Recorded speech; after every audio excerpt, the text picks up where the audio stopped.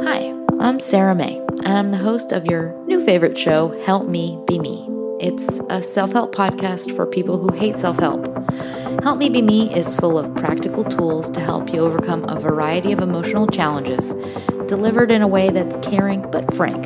So if that sounds up your alley, I would invite you to check out Help Me Be Me on the iHeart app, on Apple Podcasts, or wherever you get your podcasts. Thanks. Hello and welcome to another episode of I Weigh with Jamila Jamil, a podcast against shame. I hope you're well, and I thank you for all of your lovely messages, your thousands of messages so far about my episode with Greta Thunberg last week. I can't believe I had her on the podcast. It's so exciting. I'm still pinching myself. But it was just such a phenomenal chat. Like, I love her so much. She's so smart and funny and warm and inspiring and adorable and yet intimidatingly brilliant. She just holds all of the multitudes. She's the definition of that. And I if I thought I loved her before, now I'm fully obsessed. I'm the leader of her fan club, I think. And it seems like lots of you are joining me. So thanks for listening and recommending it to other people. And if you haven't yet had a chance to listen, I highly recommend it because it's an incredible insight. This week is another phenomenal chat because my guest is just, I'm so lucky with the guests I get to have. They teach me so much.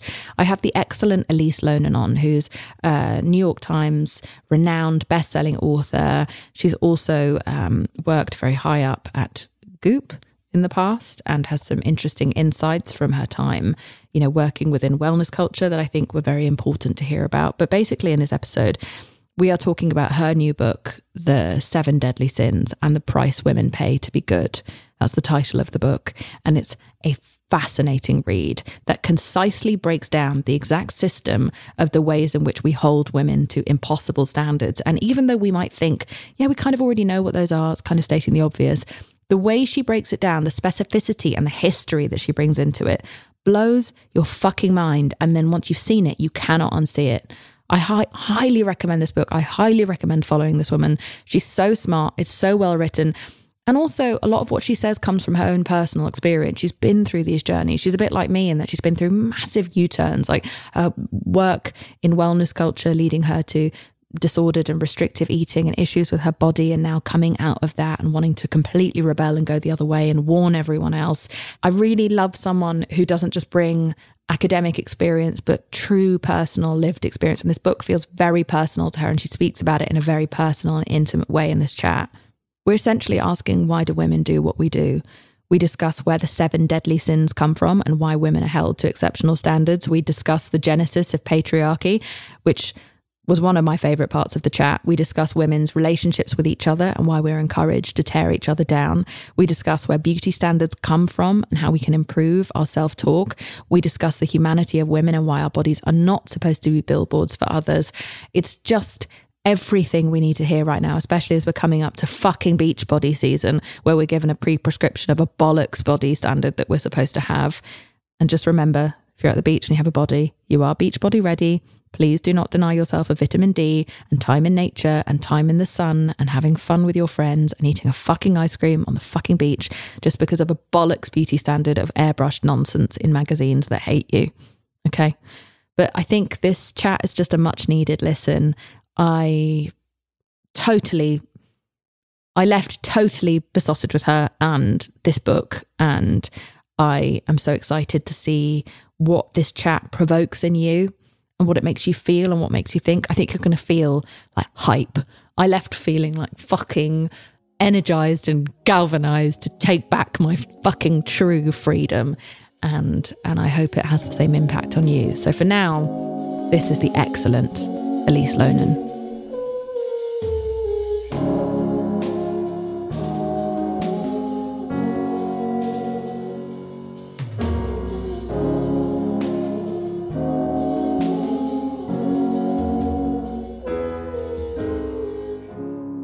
Elise Loehnen, welcome to I Weigh. How are you? I'm well, thanks. How are you? I'm good. Thank you so much for being here. I'm so interested to talk to you. I have so many things I would like to talk to you about. You have a new book out called On Our Best Behaviour, The 7 Deadly Sins and the Price Women Pay to Be Good. And as soon as I heard that title, I was all over this shit, because this is at the kind of core of so much of what I talk about. I talk about a lot of different issues, but one of my biggest driving forces is why women are expected to behave in these certain ways that I personally have always found so arbitrary and so difficult to obey. And I've been constantly wrestling with what's nature and what's nurture and where all these ideals come from. And it's so cool to find someone who's equally, if not much more so, interested and well investigated. How have you been? What's going on? I've been really well. My book has been out for a couple of weeks, and before it came out, I was really clear with myself, sort of what I wanted, and I have gotten mostly what I've wanted, which is one of the things is just to stay in my bedroom and talk to people like you over a computer. So it's been great, and it's been really moving. As you said, I'm interested in all of these things, but I have been not alone in my interest. But when you write a book, you're by yourself, for the better part of a couple of years. Yeah, it becomes quite Tom Hanks Castaway. Yes, very much. And everything is so alive in you and you're trying to sort of work it out on the page. And it's hard to bring people into that world without creating all that scaffolding. And so to actually have people reading it and DMing me and talking about it is far more moving than even I could predict, I have to say. And so this is a subject I imagine that must be very close to home. What inspired you to write this book? It was really this feeling, being a high achieving person in pursuit of perfection, in pursuit of all of the sort of accolades of goodness, and spending my whole life still, despite what I achieved, feeling not good enough, not smart enough, not thin enough, certainly not a good enough mother.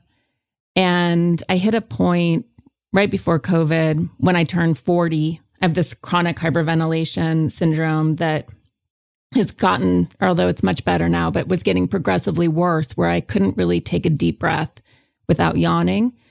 And at a certain point, I had done it for almost 2 months, and I was exhausted, and I could look out and survey what I had achieved and yet how bad I felt. And in that moment, I realized that I would never outrun this. I would never feel safe and secure. I would never sort of reach that finish line of goodness, whatever that even meant. And that was part of it too, was like, what are these voices? They aren't coming from my husband. They aren't coming from my parents. What are these cultural edicts that really have me by the throat? And how can I get them out of me? Fascinating. It is always, I mean, not always, but it is often like either the death of a loved one or a health scare in one's own life that can lead to those massive existential shifts. I know that with me, every time it takes something overwhelming that takes control of me, that reminds me I don't fully have control of myself if I give in to external forces. It takes a massive health scare for me. I get one like every decade, and it's my reminder that mortality is sacred and that we only really get one. I mean, depending on what your beliefs are, but we only get one shot here, and we have to make much more careful decisions than the ones that we're encouraged to make by capitalism. Yes, absolutely. No, it is. And it's this, that's one of the books that I want to write next in some way. But loss, or this idea of darkness and the hard things in life, are really our opportunity to get bigger and to remind ourselves of what matters to us. Yeah. That saying, blessed are the cracked, for they allow in the light, I think is one that I've always looked towards to turn it into my definition of that. Sometimes I have greatly benefited from some of the worst things that have happened to me or that I have experienced, because I have been able to learn so much and shift my life in so much of a better direction, and either help myself or, more importantly, often help others so much more. And so can we get into the subject matter of the book? This is about the kind of, I mean, you reference the 7 deadly sins and that price that women need to pay. What do you mean by that? Yeah. So I think that a lot of women would agree with this idea that women are coded and conditioned for goodness And men are conditioned, programmed really for power. And that there's nothing worse that you can say about a woman than reputational damage, that she's bad somehow, unkind, uncaring, a bad mother, a slut. I mean, it goes on and on. And for men, reputational damage doesn't really matter. You know, they can commit crimes, as we know, and as long as they're perceived as powerful, we venerate them culturally. And you really do have to commit all of the crimes in the world to do proper time and be properly punished and ousted. But really, we only sort of dethrone men when we think of them as weak. You know, that's what's so perverse about masculinity in our culture, why it's so, I think, horrible for men, because it doesn't matter. You know, you look at someone like Trump and he's still powerful somehow. And so he's despite the atrocities that he's committed, despite being convicted of a crime, he hasn't sort of been pushed out in a way that's inconceivable. And then you imagine him as a woman, and that's an impossible fantasy. Not having the right hair is all a woman needs to get anywhere near. Those tan lines Trump are is. just truly just, but I mean, dress sense or the dancing or any of the things, like it takes, and I don't mean this like in a way to like, I'm not trying to take cheap shots at Trump. I don't really give a shit about him anymore. But it's, when it comes to women, the bar is in hell, you know, as to what it is that's going to take the break of our entire reputation. I've often spoken about this on the podcast, that you can't kill a woman as easily anymore. So you just kill her credibility. You kill her. Like, I've been on the receiving end of that so many times. Every time I've gotten too close to exposing a huge problem or a huge corporation or a hugely dangerous individual, something coincidentally wild happens to my reputation. Suddenly some mad rumors and lies start spreading about me, and I have no control over it. And it's, what's sad is that the public are just all too quick to eat up the lies or gratuitous, gross rumors about public women in politics, women in the media, sports women. We jump on it so fast. That's the chapter on pride. Yeah. So the sins. So I wanted to understand what the parameters of this reputational sort of pursuit are. What does it mean to be a good woman? And when I made a list of all of these qualities, she doesn't need rest. She prioritizes the needs of But she has people. to look rested. Yes, she has to look rested. She must have her body under control. She should have no appetite. No wrinkles. She has no wants. She never gets upset. And when I looked at it, I saw what is a system of morality, which when I actually dug into the history of sort of the creation of patriarchy and its moral arm, which didn't really start at the beginning of patriarchy, but emerged with Judeo-Christianity, I realized that it was a punch card of sins, the 7 deadly sins. I didn't grow up in a religious household. I didn't know, I had to look them up and remind myself of what they are, but they gave me chills when I saw them. And then what's wilder about them is that they actually weren't even in the Bible. They're not gospel. They were made up by an Egyptian monk in the 4th century, at the same time that the New Testament was being canonized. They sort of traveled around as a set. They were these 8 thoughts, the 8th being sadness, which I included in the book. And then a couple hundred years later, in 590, Pope Gregory I turned them into the cardinal vices and assigned them all to Mary Magdalene in the same homily where he turned her into a penitent prostitute. And that's where they've stayed. They sort of became part of Catholicism, part of Christianity, but they're like Bible fanfic. And yet this is, you know, at the beginning you were talking about culture versus nature. This is how many of us come to understand ourselves, by these stories we tell about who we are that are whispered into each other's ears, that are contagious. And it's interesting on social media, so some of the pushback, it's been small for now, but has been sort of like, this is anti-God and anti-Bible. I'm like, learn your history, friends. Mm-hmm. They're not in the Bible. Like, this didn't come out of Jesus's mouth, if that's your belief structure. These were made up by a man and then ascribed to women. And here we are. is so fucking fascinating. It's something that I had never known or considered to even investigate until I'd read this from you. And I think it's such a fucking important and vital thing to know so we can understand how brittle this belief system is. Can we go through what those 7 deadly sins are for those of us who need a reminder? Yeah. So I write them in this order: sloth, envy, pride, gluttony, greed, lust, anger. Mm-hmm. And when you think about those qualities, when you think about those very human natural instincts, and you think about them in the context of women versus men, they are all things that most of us police in ourselves and in each other.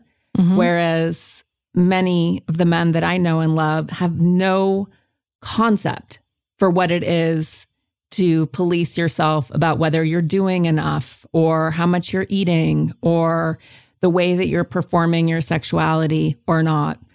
These are, to me, deeply reflected in the lives of women specifically. 100%. And even if men sometimes feel somewhat like they have to be held accountable to those 7 deadly sins, quote unquote, then they still must admit that they are not punished the way that we are if they do not amount to them. You know, even in the gluttony thing, like a man is discouraged from, I don't know, overeating or something, or eating unhealthily because it might make him a little bit unhealthy for his heart, maybe. I mean, most people are left alone. Most men are generally left alone compared to women. But when a man is bigger and he's in the public, we never say that he's a danger to others. If a woman is eating more than she needs, let's say nutritionally, and she is just out there living publicly, we do not just, we feign concern for her, but also we then shame her and say she's a bad example to her kids. She's a bad example to people in the public eye, to all people who have to look at her. We turn that into, she is not only harming herself, she's harming everyone around her. And she's now villainous somehow for her singular choice that she's made with her own body. Yes, women are conditioned to believe that we should be as small as possible and take up as little room as possible, whereas men are supposed to be big, dominating, domineering, which is also interesting in the context of nature versus culture. Because, for example, in Catalhayek, which is this prehistoric site in modern day Turkey, the men and women, when they've gone back to reevaluate sort of the site with newer technology, men and women are the same size, more or less. They have the same diets. They receive the same calories. In some patriarchal parts of the world, this is pre-patriarchy, men would get better, more nutrient-dense food. But in Catalhayek, same size, same amount of soot in their lungs, suggesting they spent the same amount of time indoors in the kitchen. And so you think about the size differential that we expect now between men and women, and how much of this has been bred into us as a cultural mandate where women need to be small.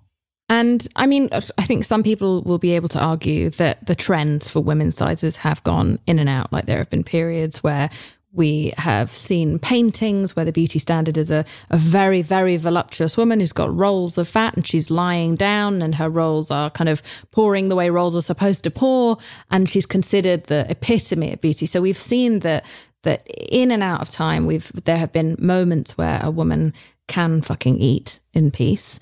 And then also we know that around the world, there are different beauty standards. So is this more of a specifically Western thing, would you say?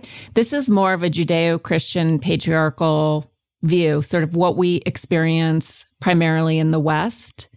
Yeah, where, weight, size is also not an attribute of wealth the way it can be in some cultures. Mm-hmm. Very pernicious. And then you think about how Western culture then sort of forces itself on other cultures, and obviously the way that we've colonized parts of the world, and you start to sort of understand where this insistence comes from.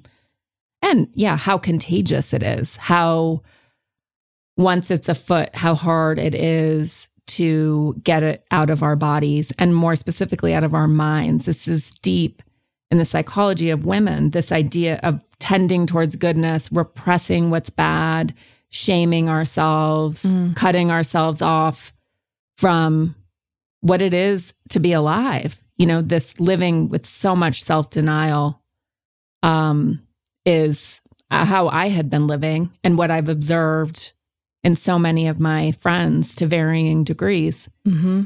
Amen. I mean, God knows that was most of my life that I've been on this planet. So where is the genesis of this decision then for women to be much smaller and thinner than men? Yeah, I mean, I think that it starts with patriarchy. I think it starts sort of and patriarchy emerged at different points across the globe, but it starts within the Judeo-Christian world with a group of people who are more affiliative and partnership style living, and then a descent from the north of, they're called Kurgans. This UCLA anthropologist, Maria Gimbutas, who's long passed, but this is her theory. And her story itself is really stunning because she had discovered all these goddess figurines and these, very, as you were saying, nubile. They didn't quite know what they were. Were they dolls? Were they birthing talismans? There was no corollary. There were no male sculptures, the way that all of these goddess sculptures had emerged in these Paleolithic sites. And feminist writers and sort of second wave feminism went a little wild with her research and said that everything had been this matriarchy. It was an entire complete matriarchy until patriarchy. And that's not quite accurate. It was just an affiliative partnership style way of living for the most part, where men and women did life together trying to survive, right? There wasn't a lot of, there wasn't oppressive hierarchy. There wasn't room for that or time for that. I can't even imagine that. Right? And then you have, which she calls these Kurgans, coming down from the steppes of Russia and taking over, enslaving women and children. And this is where sort of the foundation of patriarchy, the creation of property, people as first property. And after all of these feminist writers took her theories and went a little nuts, the establishment started to trash Gimbutas's reputation. Even though men have long been making these sweeping claims about who we are as people, they destroyed her. She was already passed at this point. And then, lo and behold, recent DNA evidence says that she was actually right.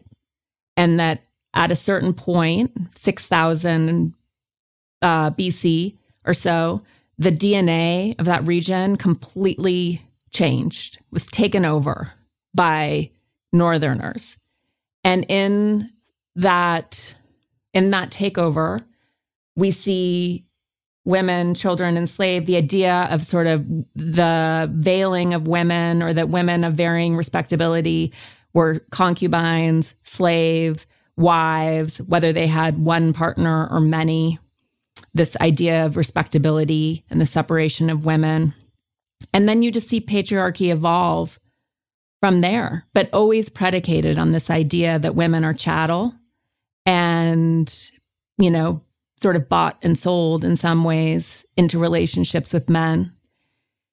And here we are. And then you have sort of the advent of Judeo-Christianity, the death of the goddess, the creation of the ultimate male patriarch in the sky. And you start to see the destruction of the feminine, the way that we see the body as base, the way that we see nature as base, as something to be controlled and denied, mined. And that's really there's been a lot of talk. I've spoken on this podcast before about the fact that they see it as Mother Earth, Mother Nature. Yeah. And therein lies our completely disposable attitude towards the planet that we live on, because we look at it as a woman and a mother who will just give and give and give, and we can withdraw without ever depositing. And it's no surprise that, of course, it's women who are now leading the charge with climate change, even though they are the ones disproportionately impacted by climate change, and don't happen to be the ones who broke it, because it was male leaders predominantly who've made the decisions to allow this to happen to our planet. And it is women now trying to pour back into this thing that we've just randomly gendered. We've randomly gendered, the source in the sky, and we've randomly gendered the planet that we walk on, and the the weather and given it all to the responsibility of a woman. Like, Mother Nature's angry with you. It's so fucking insane. And I do sometimes ponder, like, would we have done it had it been Father Nature, Father Earth? I do wonder if we would have had more trepidation, if men would have had more trepidation and more respect for our planet. It's something that I'm constantly trying to unpack, and it's difficult to, because it's so subjective, but it's something that I'm so interested in. This show is sponsored by BetterHelp. Now listen, we all carry around different stressors, big, small, medium size, and a lot of us keep them bottled up because sometimes we just have to. But doing that all of the time can really, really start to negatively impact your life. And I say that from experience. I'm British. We are told to never say how we're feeling about anything ever. And that's why so many of us are so sad. Now, a way that I was able to remedy that was by having therapy, which was super helpful for me, not only because it's amazing to get things off your chest, but also all week, as you're bottling things up, because it's not always the time or place to say exactly how you feel, you're going to get that hour where you're able to get everything off your chest and say it exactly as you want to. And this therapist isn't going to take it personally, and they're not going to hold it against you or throw it back in your face during an argument over dinner next week. You just have this complete freedom. Honestly, I think everyone should have therapy, regardless of whether they think they need it, because it's so amazing to have a confidant. It's a journal that talks back to you and helps you with all of your problems. I think therapy is just a safe space to get everything off your chest, to figure out how to work through whatever's weighing you down. And if you're thinking of starting therapy, then maybe you should give BetterHelp a try. It's entirely online. It's designed to be super convenient, flexible, and suited to your schedule. All you have to do is fill out a brief questionnaire to get matched with a licensed therapist, and then you can switch therapists if you don't like them anytime for no additional charge. Get it off your chest with BetterHelp. Visit betterhelp.com/iweigh today to get 10% off your first month. That's BetterHelp, HELP.com/iweigh. Imagine you ask two people the same 7 questions. I'm Minnie Driver, and this was the idea I set out to explore in my podcast, Minnie Questions. This year, we bring a whole new group of guests to answer the same 7 questions, including Courtney Cox, Rob Delaney, Liz Fair, and many, many more. Join me on Season 3 of Minnie Questions on the iHeartRadio app, Apple Podcasts, or wherever you get your favorite podcasts. 7 questions, limitless answers. Hi there. I'm Liza Powell O'Brien, and I'm a writer, a reader, and the wife of someone you may have heard of. And I'm here to tell you about the newest season of my podcast for Team Coco, Significant Others. Each week, we tell stories you may not know about a person you probably do, like Benedict Arnold, whose wife Peggy may be the reason he almost succeeded in betraying his country. Look for Significant Others wherever you get your podcasts.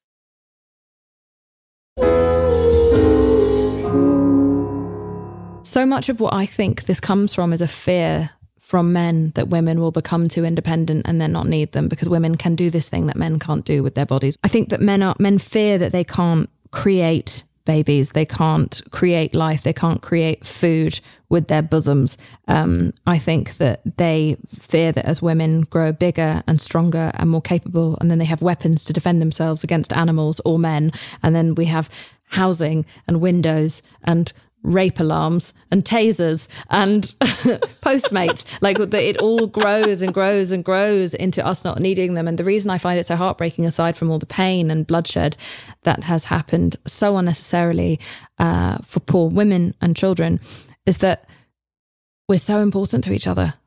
We're so, like, the friendships and the collaborations that happen between men that aren't romantic are some of the most special relationships in my life. And I wouldn't be the person I was without some of those relationships. And it's so sad that we have a society that has continuously shunned the idea of men and women as collaborators and friends, and only ever as spousal and very traditional, and very much so built around the man as the provider and the woman as the receiver, and therefore the kind of servant of the man. We're seeing a huge comeback of that culture on TikTok. Yeah, where they're talking about trad wives and how nobody wants an alpha woman, nobody wants a successful woman, that those women are all going to, rot alone with no teeth. I added that one. But it just makes me sad because it's so unnecessary, because there's so much beauty to be had in our equality. And because there is this feeling that they're just needed for seed and protection, they're trying so hard to disempower us so that they can still have that role in our lives rather than just, have a fucking break and no longer take that responsibility and just start to create and collaborate with us. Yeah. No, I feel you so acutely. And I so hope that men will read the book, because I think that they'll understand they're not its targets and it's not about blame. What I observed is, and I don't know if you would agree with this or not, but when I thought about when I surveyed my life and I think about my husband, who's a total feminist, I'm the primary breadwinner. I think about many of the men I've worked for who have been wonderful, great mentors. And yes, there are misogynists that run amok amongst us. I'm not apologizing for any of those men. They certainly exist. And yet, when I think about where we are collectively as women and the lack of equity and the chasm between our representation and what it should be and where we are, and then I look at all the social science that suggests that women are as hard on other women, or if not harder than other women, that's also what I wanted to address. Because to me, women have been outperforming men at school for a century. We are more physically durable. We live longer. We are, in many ways, like boxers training at high altitude. Women are excellent. We're incredibly generous and empathic, et cetera. We're very, very gifted. And yes, we are creative agents. So to me, I didn't see this as like getting the men out of the way or to get them to stop impeding our progress. To me, it felt like an inside game that if we can get on side with ourselves and with each other, if we could really address our own envy and get behind each other, which is somehow still so hard for us to do, watch out. The primary impediment that I see for us, for women, in terms of creating equity and creating the world that we want to live in, is in many ways what we do to ourselves and each other. And not blaming victims here, again, and I'm not suggesting that there aren't a lot of men who need to evolve and change, but part of the way that they need to evolve and change is to let their feminine come up and to allow sort of all of those parts of them that are soft, caring, nurturing, creative to come up, rather than sort of like trying to live behind this mask of masculinity that's killing them. I mean, you look at deaths of despair, you look at rates of suicide, you look at the chaos that's unleashed on our culture, the people who are mowing other people down with guns. It's men. Men are in a crisis. Mm-hmm. And I also just want to be clear that we're not saying that all masculinity is bad, just like not all femininity is bad. It's just it is the forced and controlling ideals of what those things are, according to truly whom. Yes. Who decided that little boys can't cry? Like it's really important to recognize that there's nothing wrong with the things in our nature that make us slightly different. Those things are brilliant and they can be ways in which we can bond and help and build together. But there are certain aspects of those things that feel very, very arbitrary and ridiculous and just simply don't truly exist in everyone. We are all a spectrum of these different things of masculinity and femininity. And we should just be allowed to live and let live. You know, my relationships have all had to be tolerant of the fact that I'm a very alpha human being. I'm a very alpha woman, but I'm just an alpha person. Do you know what I mean? Like I'm incredibly outspoken and forthcoming and shameless, and I'm a go-getter, and I can be seen as aggressive even though I'm not actually an aggressive person. I'm quite a softly spoken, careful person, but you know, daring to put myself forth at all is seen as deeply aggressive. I have a lot of those qualities. I have always been financially independent. I've always been ambitious in certain ways just to, you know, secure myself, and TikTok would tell you that I am an unlovable woman for that. Mm-hmm.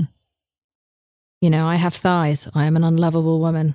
I have dreams that I'm willing to make come true myself. Unlovable. And it's just simply not true. And I've been in a relationship for 8.5 years. I believe that relationship will continue for a long time. And I feel very scared of the fact that the timing of your book is fucking incredible. Because even though it feels like, yeah, we kind of know this by now, we clearly don't. And the backlash against this is so supreme and built on so much misinformation that we couldn't need this more. And so I really appreciate you putting this down. And so can we dig a little further into self-denial? Because that's something you write about beautifully in this book. Yeah. And you would say that this maybe also links to the Judeo-Christian. Yeah. And I'm just nodding along rapidly to everything that you're saying. I'm also very in my masculine as a woman and believe those things have nothing to do with gender. So self-denial, I mean, this is really at the root of it. And I write about envy as the gateway to all the other sins in a way, because as women, we're conditioned to believe that we should subjugate all of our wants to other people's needs.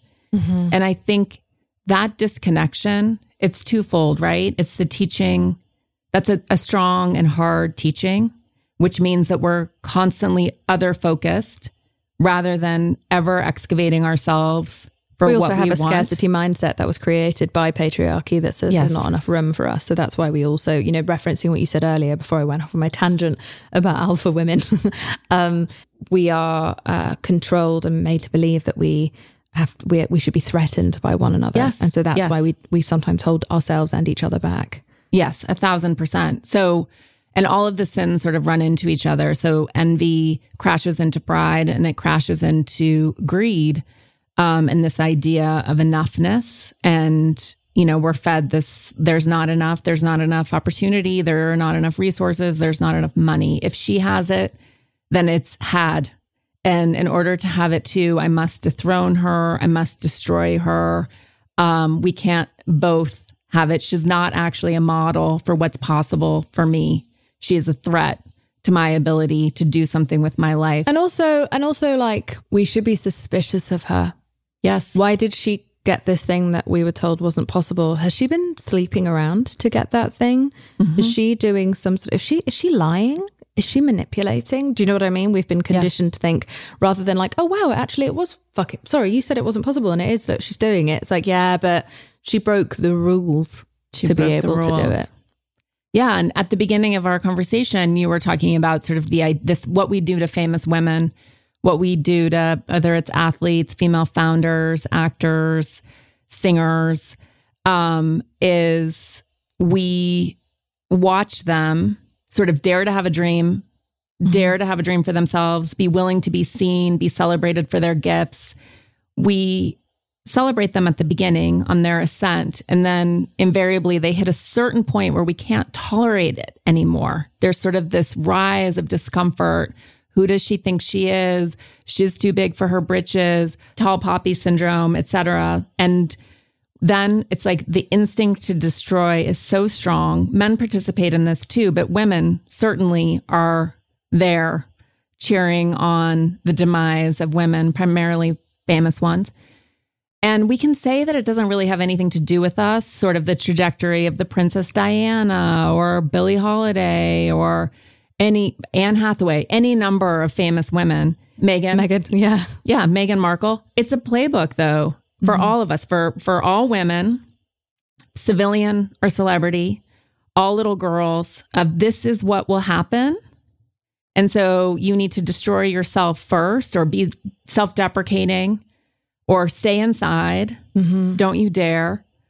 It's such a sad playbook. And we're not really conscious of it, I don't think, because as you said, it feels so bad to just sort of destroy Meghan Markle, right? So we're looking for all the reasons to project on her why she deserves it. We're just going to sort of come up with every reason why she's terrible and she should be destroyed. Mm-hmm. And it's so socially sanctioned. It's so acceptable in a way that if we actually sort of took a few steps back and thought about what we were doing and saying about someone we don't know, I think we would hopefully think again I think because it's too embarrassing, we just see it through. We see it all the way through, and we chase that woman out of the world or to her death. And then we don't have to face it. And then we just move on. And I say this as someone who used to be a massive misogynist, who used to talk shit about women publicly 12 years ago on Twitter. Yeah. I was the biggest cunt of them all. I was the king of the cunts. And it's because I was a misogynist and I had a problem with women, and that's because I was bullied by women my whole life. And I had a very, very, very distressing and abusive relationship with women in my family. And so, I was the victim of that. And so I grew up thinking women were evil and women were stupid and women were less talented than men. And those were my genuine beliefs when I was younger. And then when I, came into power, I kind of used it more in kind of comedy and I'd be like, oh no, I'm not a feminist because I thought of that as a bad thing. I mean, this is very recent history. And I genuinely believed those things. And I remember having that like avid hatred for someone I didn't know. And it's just because I hated myself. Yeah. I hated myself. I was miserable. I felt out of control in my own life and I needed someone to blame. And I had been culturally taught that the person to blame in all cases from Adam and Eve onwards was women. Yeah. And over time, I started to work on my mental health and my life started to improve. And I realized that the source of a lot of my pain was not necessarily all men, but it was the structure of patriarchy. And that was breaking the men in my life who then were trying to break me. And that was what was putting pressure on and hurting the women around me, and that I was participating in that culture. And I stopped, like just woke up one day and fucking stopped and started to read and learn and listen. And but I've done a full 180 and moved into a space where I will die fighting for the rights of women now and fighting for the reputations of women. But I so understand that space, and that's why I'm so interested in it and why I try to carry as little judgment as I can now, because I was the biggest dumpster fire of a human so recently. That's amazing. And that's so, I mean, it's amazing too that you own it, because this is what we're taught to do. In this quest for goodness, we suppress all of those bad feelings, and those bad feelings are what it means to be human. That is our invitation to wholeness, really. I was sick. It was a sickness. Hatred of others, especially people we don't know, is a sickness. It is a marker that you are not well, that you are not okay. And we're never taught that. We're always taught to project outwards, blame something else, never blame the system, blame an individual. Yes. And tying the bow on envy, I was speaking to the psychotherapist, Lori Gottlieb, who wrote Maybe You Should Talk to Someone. And she had the small aside that envy shows us what we want. And that was such a breakthrough to me. And I asked her if it was gendered, and she said she didn't know, but that women are much more anxious about feelings that we think are bad. And so from that, like my theory, which I think is pretty accurate, is that when we see another woman who is doing something that we want to do or has something that we want, our instinct, as that sort of feeling of discomfort comes up, is to project it onto her and say, I don't like her. She rubs me the wrong way. Who does she think she is? She's the worst. She doesn't deserve it. Her book was trash, whatever it may be. We take all of that discomfort of the soul knocking on the door and saying, pay attention to what she's doing, because something in there is the dream you have for yourself. Follow it. Do what she's doing. Study her. Use her. Yeah. Rename it in yourself as inspiration. Yeah. Yeah. Yeah. Because envy implies you want to take that person down. You want to take away what they have rather than build your own one for yourself. Yes. And it also lends itself to the idea that one for her means one isn't available for you anymore, which just couldn't be more of a falsehood. Right. But it's a falsehood that we continue to sustain, perpetuate, because we just take her out so that we can take her spot rather than standing alongside each other. Yeah, it's the saddest thing, and it's the saddest thing to witness. It's a very sad thing to be the victim of, and it terrifies me because you just see so many men do exactly the same thing, dress exactly the same, talk about the same shit, put the same kind of content out again and again and again. And just the same anxiety does not lie amongst them. No, and they help each other. That's been my experience as a writer and podcaster and bringing a book out into the world, is watching these men network each other and help each other, because they're not pursued by the same feelings of scarcity and envy, and being very overt and transactional about what they want and what their expectations are. And with women, like, no such network exists. We are so siloed from each other. Yeah, there are some women I know, 2 women who became friends, and one of them works very hard on maintaining a certain aesthetic, and the other one was not doing that same work and instead kept on trying to get the one who was very focused on her aesthetic to come out, drink more, eat more trash, always like moaning and nagging that, you know, oh, you've got such a great body. Oh, you're so focused on that. Don't have a salad, have this. And then finally the other one just snapped and was like, if you have a problem with my body, go fucking work on your body. Yeah. Go to the gym, go get a personal trainer. I think you look great. I don't think you need to change your body. But if it's bothering you about the way that I look, then go do what I did to look like this. And while I'm not particularly hung up on aesthetic goals, I think therein lies the solution and the clap back to anyone who's trying to impose the envy on you is like, go off and do it then. Yeah. Stop trying to it's sabotage available me. to you. Yeah. I'm not the only one who could do this role or write this book or learn this thing at school. Like, go and do it. Do the work. Don't just try and rip me down. It's very British. It's a very British thing to do, to like pull at each other's ankles rather than climb together to the top. And I think both have their own level of ick. You know, sometimes I'm in Hollywood in Los Angeles where people are all climbing each other and making false friendships sometimes to get ahead. But I'm like, fuck, if I had to choose between the two, I don't want to be where we're all dragging each other down into the gutter. At least I'd rather be on my way somewhere and just be very careful about who I allow around me. But there's got to be a balance that we can strike. I feel like I personally have that balance with the women that I know and work with, but it's taken a fucking long time to get there. It's hard and it's heartbreaking in its own way, because I think that we all sort of backslide in who we want to be. And that's part of it too, right? Is then to also not shame and judge ourselves into stopping trying, but to sort of listen to the information, do what you did, really start to really interrupt this programming. And I think that that's the great promise of this moment of time that we're in, is when you say, wait, I'm behaving like a total misogynist. Why am I having this sort of extreme reaction to this woman, this piece of work, whatever it is? As soon as you interrupt it, it starts to move. That's been my experience. It's actually quite easy. I don't want to say it's easy, because so much of this programming is entrenched. No, but once you see it, you can't unsee it. Now that we've heard that envy is just like a signal to what it is that you want, to your desire, you can't unhear that. Yeah. Now, the next time you have those uncomfortable feelings, that voice is going to be in your head. I'm going to think about that constantly. I'm going to tell everyone I know who expresses a jealous thought, I'm going to repeat that to them, because it's such a simple and yet profound statement. And it's so, I do this all the time with friends now, where they'll say something and it's like, wait, stop. Why? Like, what is she doing? Tell me what she's doing. Tell me about it. And it's fascinating what comes up. It's like, I don't know why she thinks that she can be so forthright and loud.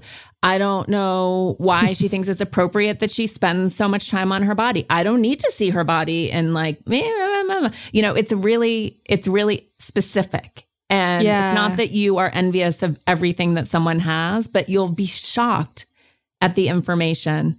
How is she so sexually open?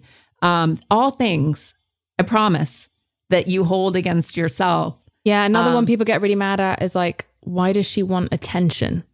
Yes. And we don't really get mad at men for that. We're not like, God, he's attention seeking. Like, we love to bestow as much attention as possible on a man. But if a woman isn't constantly embarrassed, just the right amount, can't seem ungrateful. Jennifer Lawrence at one point seemed ungrateful, so everyone destroyed her.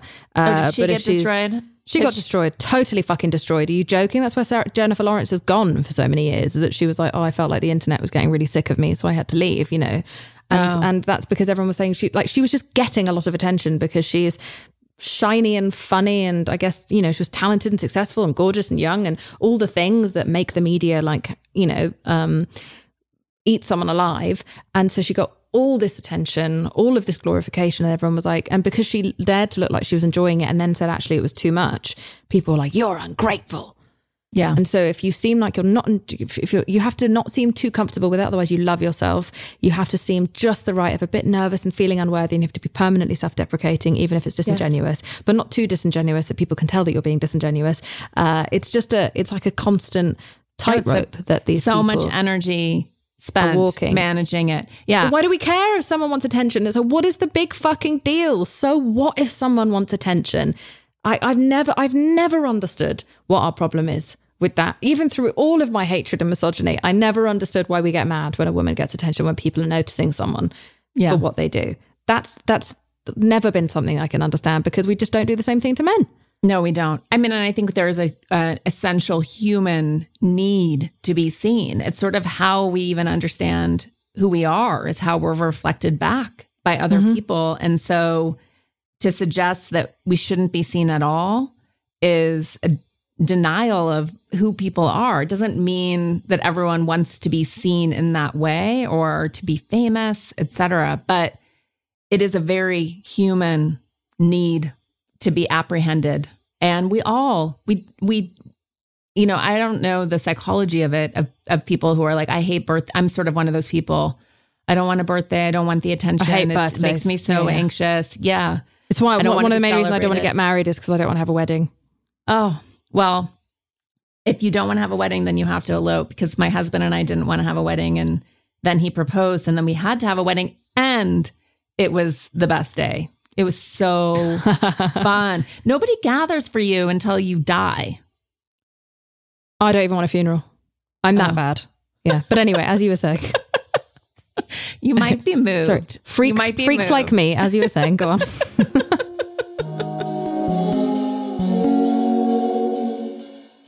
Hi there. I'm Liza Powell O'Brien, and I'm a writer, a reader, and the wife of someone you may have heard of. And I'm here to tell you about the newest season of my podcast for Team Coco, Significant Others. Each week, we tell stories you may not know about a person you probably do, like Benedict Arnold, whose wife Peggy may be the reason he almost succeeded in betraying his country. Look for Significant Others wherever you get your podcasts.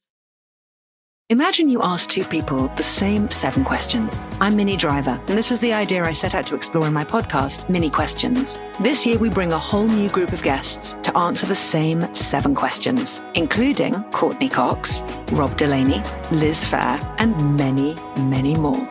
Join me on Season 3 of Mini Questions on the iHeartRadio app, Apple Podcasts, or wherever you get your favorite podcasts. 7 questions, limitless answers.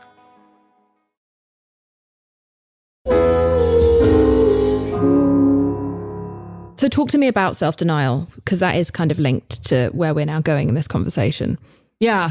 I mean, self-denial is an inability to recognize what you want, what you desire, your appetite, the way that we contact the world, truly. And when we don't know what we want because we've never thought about it, no one has modeled for us what that looks like. You know, most of us had mothers who were part of the same psychology, right? Our needs trumped their expression, their ambition. And so that is our inheritance. It's very difficult, I think. And so you get into the state of femininity or state of womanhood where your ability to deny yourself is the first sign of goodness, right? Your ability to have extreme self-control about how you behave, how you express yourself, what your body looks like. It's so insistent in a way that I think we can sometimes intellectualize, but I don't know. I'm still trying to process it as like a felt experience and the way that I speak to myself about when I'm bad and how I'll be good. I mean, I speak to myself and I know I'm not alone, like a child. Where does the like pat on the back that we give ourselves when we deny, you know, we skip that meal, we don't eat that burger that we really wanted, even though we were on our fucking period and we really fucking needed it. Like, where do you think that comes from? Is that from childhood? Is that just from cultural conditioning? I think a lot of it is cultural conditioning. I think people get it along every single sort of every part of their life. It's like an echo chamber, you know, it's probably been repeated to you from your parents, certainly by your friends, but it starts with culture. And it's this idea ultimately of early patriarchy and the subservience of women and obedience, compliance, and being under control and controlling women and making that easy by doing it ourselves. And this is so old. It's like not, we're sort of in the system that's driving itself. You know, I think people hear patriarchy, they hear it, they, the, there, and they're like, what are we talking about? What are you talking about? I think it's just so coded in us. It's so ancient that it drives itself. It's a, you know, automated car in us. It's not sort of a bullwhip wielded by any specific person or institution. Yeah, I think because of that, because it feels like a mist almost in the air where it's like, how am I going to catch this? How am I going to see it? How am I going to identify when it's hurting me? I think that's why whenever I talk about diet culture, I always try to remind my listeners that what I do to help me is that when I feel those hateful thoughts about my body in words that are just simply not my own, they're just not the words that I would ever choose to say to my 12-year-old self, ever. And I am still just a slightly older, saggier version of that child. Those aren't my words. They're someone else's words. And I try to think, whose words are those? And I imagine a group of nameless, faceless, older men in a boardroom wearing suits at a round table, laughing, counting money. And that genuinely shudders me out of the fucking thought, because I'm trying to personify patriarchy in whichever ways I can, whichever symbols I can. And when I do that, that's how I'm able to snap myself out of the horrible thought where I'm like, ugh, someone just made money from that thought. Yeah. Oh my God, that was generated by, that was a capitalism thought that just invaded my brain. It hacked my computer. Ugh, get out. And I run my own kind of self-made antivirus software now. Yeah. For my computer, because it keeps being hacked by fucking bullshit made by these hackers who are these men in these boardrooms who own all the diet companies, who fuck with the food industry, who fuck with the FDA, all these different things. And it really helps me. And so if that's helpful to any of you, that's great. But if not, try to find a way to name and give that demon, not the face of a current individual, but just some sort of personification that reminds you of what it is that you're fighting. Yeah, that steals our joy, you know, and steals our pleasure and our energy. I mean, that's what's so, when I think about the amount of time I've spent both haranguing myself, and for me, it's like voices in my head. Yes, like the moralizing around what's virtuous, as you said, like I was bad. Now I need to be good. And, you know, various points in my life, exercising way too much or not eating enough. I still struggle with that. I get distracted. I'm just sporadic in my eating. And then somatically, the way that I sort of, maybe it's from ballet class, you know, when I was 8, but the way I've just like always find myself sucking in my stomach. Why do I do that? Right? Like it's so uncomfortable, but just sort of to like, even now, just let my stomach go and like hold it, gently cuddle it with my hands. But it's so strong, as you said. And part of it is like, yes, beauty standards. Part of it for me too has been the acknowledgement of age and change and this sort of insistence that I am the same, whatever the same means. And so for me, I've been particularly hard on myself after each of my kids, where I'm like, I need to get my body back. Like that fucking language. Sorry. No. Swear. No, please. I love a swear word. I'm English. Okay.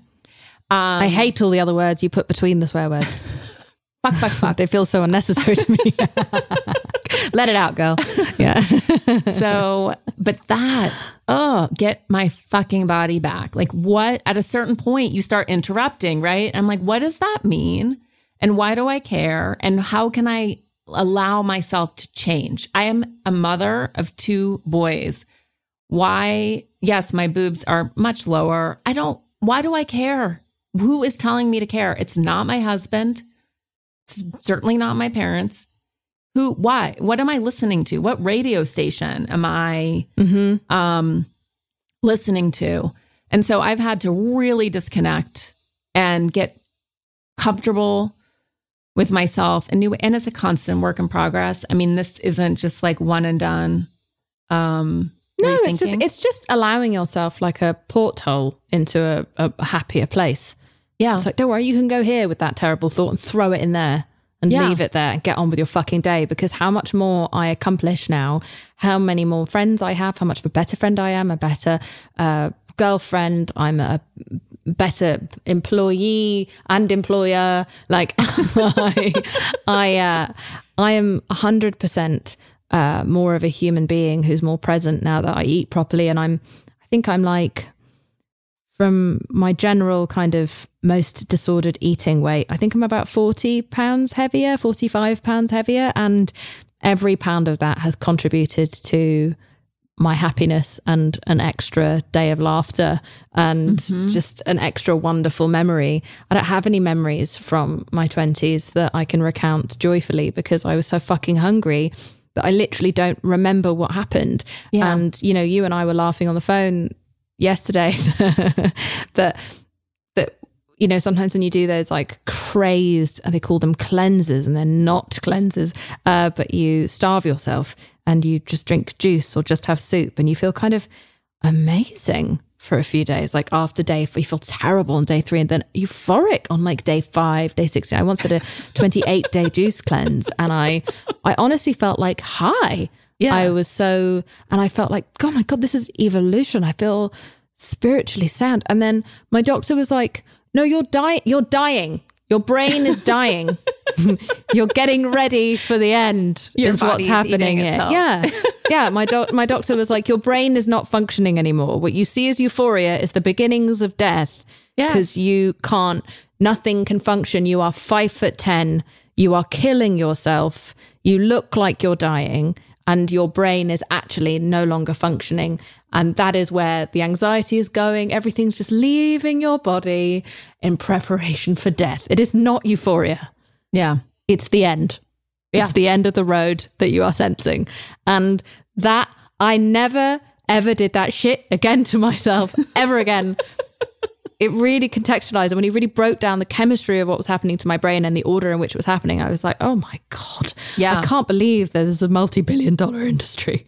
But this is why like cleansing has sort of this spiritual association, or, you know, was perceived as a way of like cleansing yourself from. Oh, people say you feel closer to God. You are. You're closer to God. You're because on your fucking dying. Way. Yeah. Yeah. Yeah. No, and just even the language around it, which I was never conscious of, but cleaning and dirtiness and again, sort of that goodness versus badness. And you've worked within wellness culture, right? But like, it's important to be transparent about that. It's been something that you were doing, I think, from a place of thinking you were genuinely, you know, trying to be very helpful, but for you personally, it turned out to not be super helpful. Yeah. And it's bigger than it's so, one, it's a fine line, right? Because as you know, as someone who has autoimmune diseases, it gets very confused and conflated and conjoined. And the world is very quote unquote toxic, right? We recognize that it's raining glyphosate. We know that the earth is in peril. And so I think that the feeling is valid of like, I am going to use my body as a bulwark against this chaos and contamination. And then it sort of starts slipping. But it starts from this place of, and I think, you know, rightly or wrongly, women we cycle with the moon, right? We highly identify with nature. We're much more connected in a way than I think men are to what it is to have this sort of creative shedding body. And so I think it's natural in some ways to be like, I can control the chaos out there by controlling the chaos in here. I will keep this under control. And it can slip very easily from, a friend was just telling me how her daughter has been hospitalized because she doesn't have an image-based eating disorder, but she has an allergy, and she has started restricting to the extent that she is essentially has induced anorexia. She thinks that she can't eat anything because it will kill her. And you start thinking about in the context of sort of people without allergies, and you see it all over Los Angeles. Orthorexia. And also the problem is like with wellness culture is that some of the, as you said, some of the tenements of like yoga or some sort of exercise and meditation and whole foods rather than fast food and less sugar or like fruit sugar instead of other kinds of sugar, like all these things, fine. Bit of spirulina never killed anyone. All good. Lovely. Do meditate. Sounds great.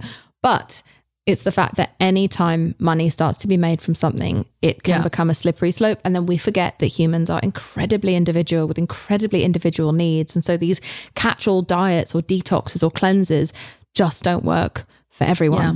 They will actually work sustainably for very, very, very few people. Like we know the diets have a 95% failure rate. Oh, right. And because everyone's and everyone's genetics are different. And so that's why you have to be very careful. And I know you've been on your own kind of journey with getting away from that wellness restriction.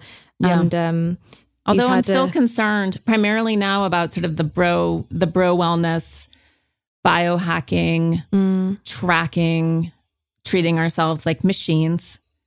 That's like a whole nother track to me. That's like, let's just live. Can we live? Can we actually enjoy our limited time on this planet?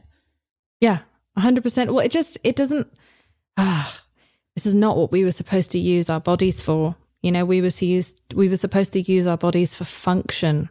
We were supposed to use our bodies to take us to pleasure and to community and to make families together.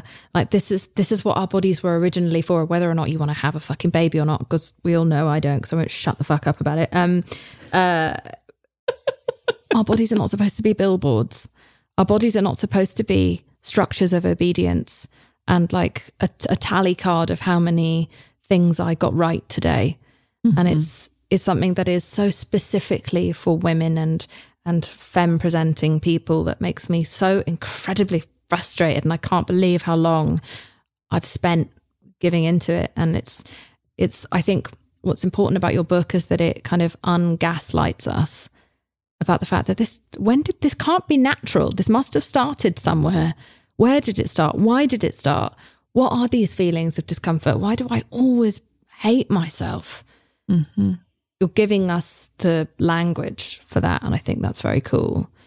And so now you are trying to not restrict yourself. You are no longer doing diets and cleanses, etc. Nope. No, I don't. I refuse to weigh myself. In fact, I haven't been to the doctor in a minute, but I don't even want to get on a scale there. I don't care. And I also would much prefer to rely on my own knowing or sense of whether I feel good. You know, I think instead of outsourcing how I feel about myself to a number, to a tracking app, to whatever it may be, now I'm like, do I have an adequate amount of energy? Do I need rest? Do I want to go take a walk? Like, how do I feel? And reconnecting with that, I think that was the origins of wellness. Everything you mentioned, sort of the tenets, drink water, eat some whole foods, move your body, learn how to breathe. And also this like knowing that women have, our own intuition about, are we okay? Are we not okay?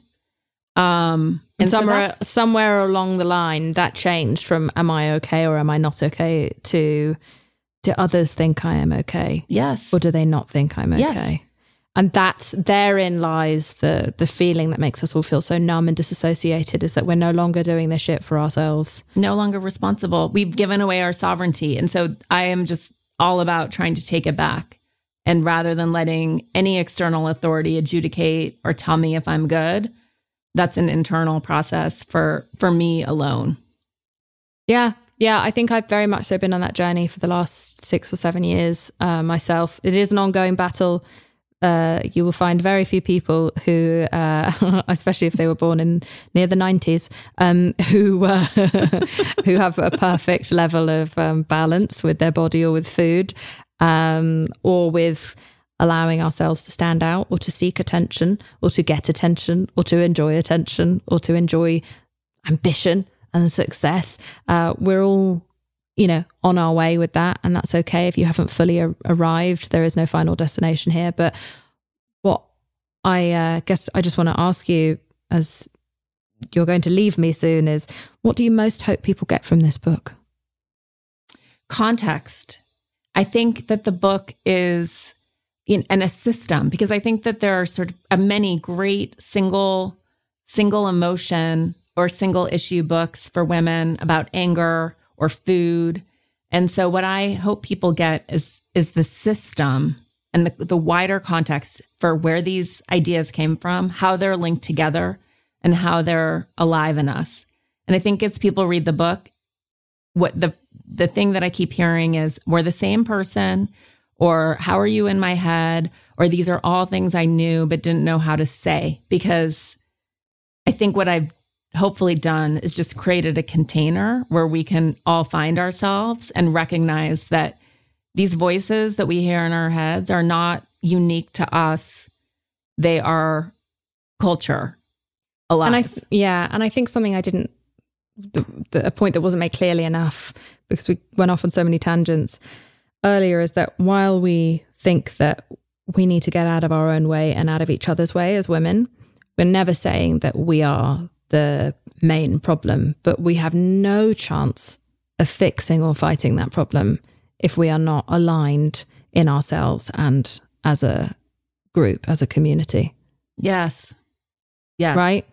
I just wanted to make that clear so that it doesn't feel like we're all just talking about... Watch out. I think women are amazing. Yeah. Amazing. And generally excellent. We know how to survive and thrive in a system that was not built for us, which in many ways gives us an advantage for this next era over men. And I hope they come along. I hope they learn how to sort of lean into this rather than resist what's coming, and to follow our lead. Yeah. I love championing other women. I fucking live for it. And I see them always as like, oh my God, there's strength in numbers. Yes. I know that divided we're conquered because it's happening right now in front of us in the Supreme Court. And so I'm obsessed with championing other women and other women's work, and never looking at a woman as taking up a space that should be mine.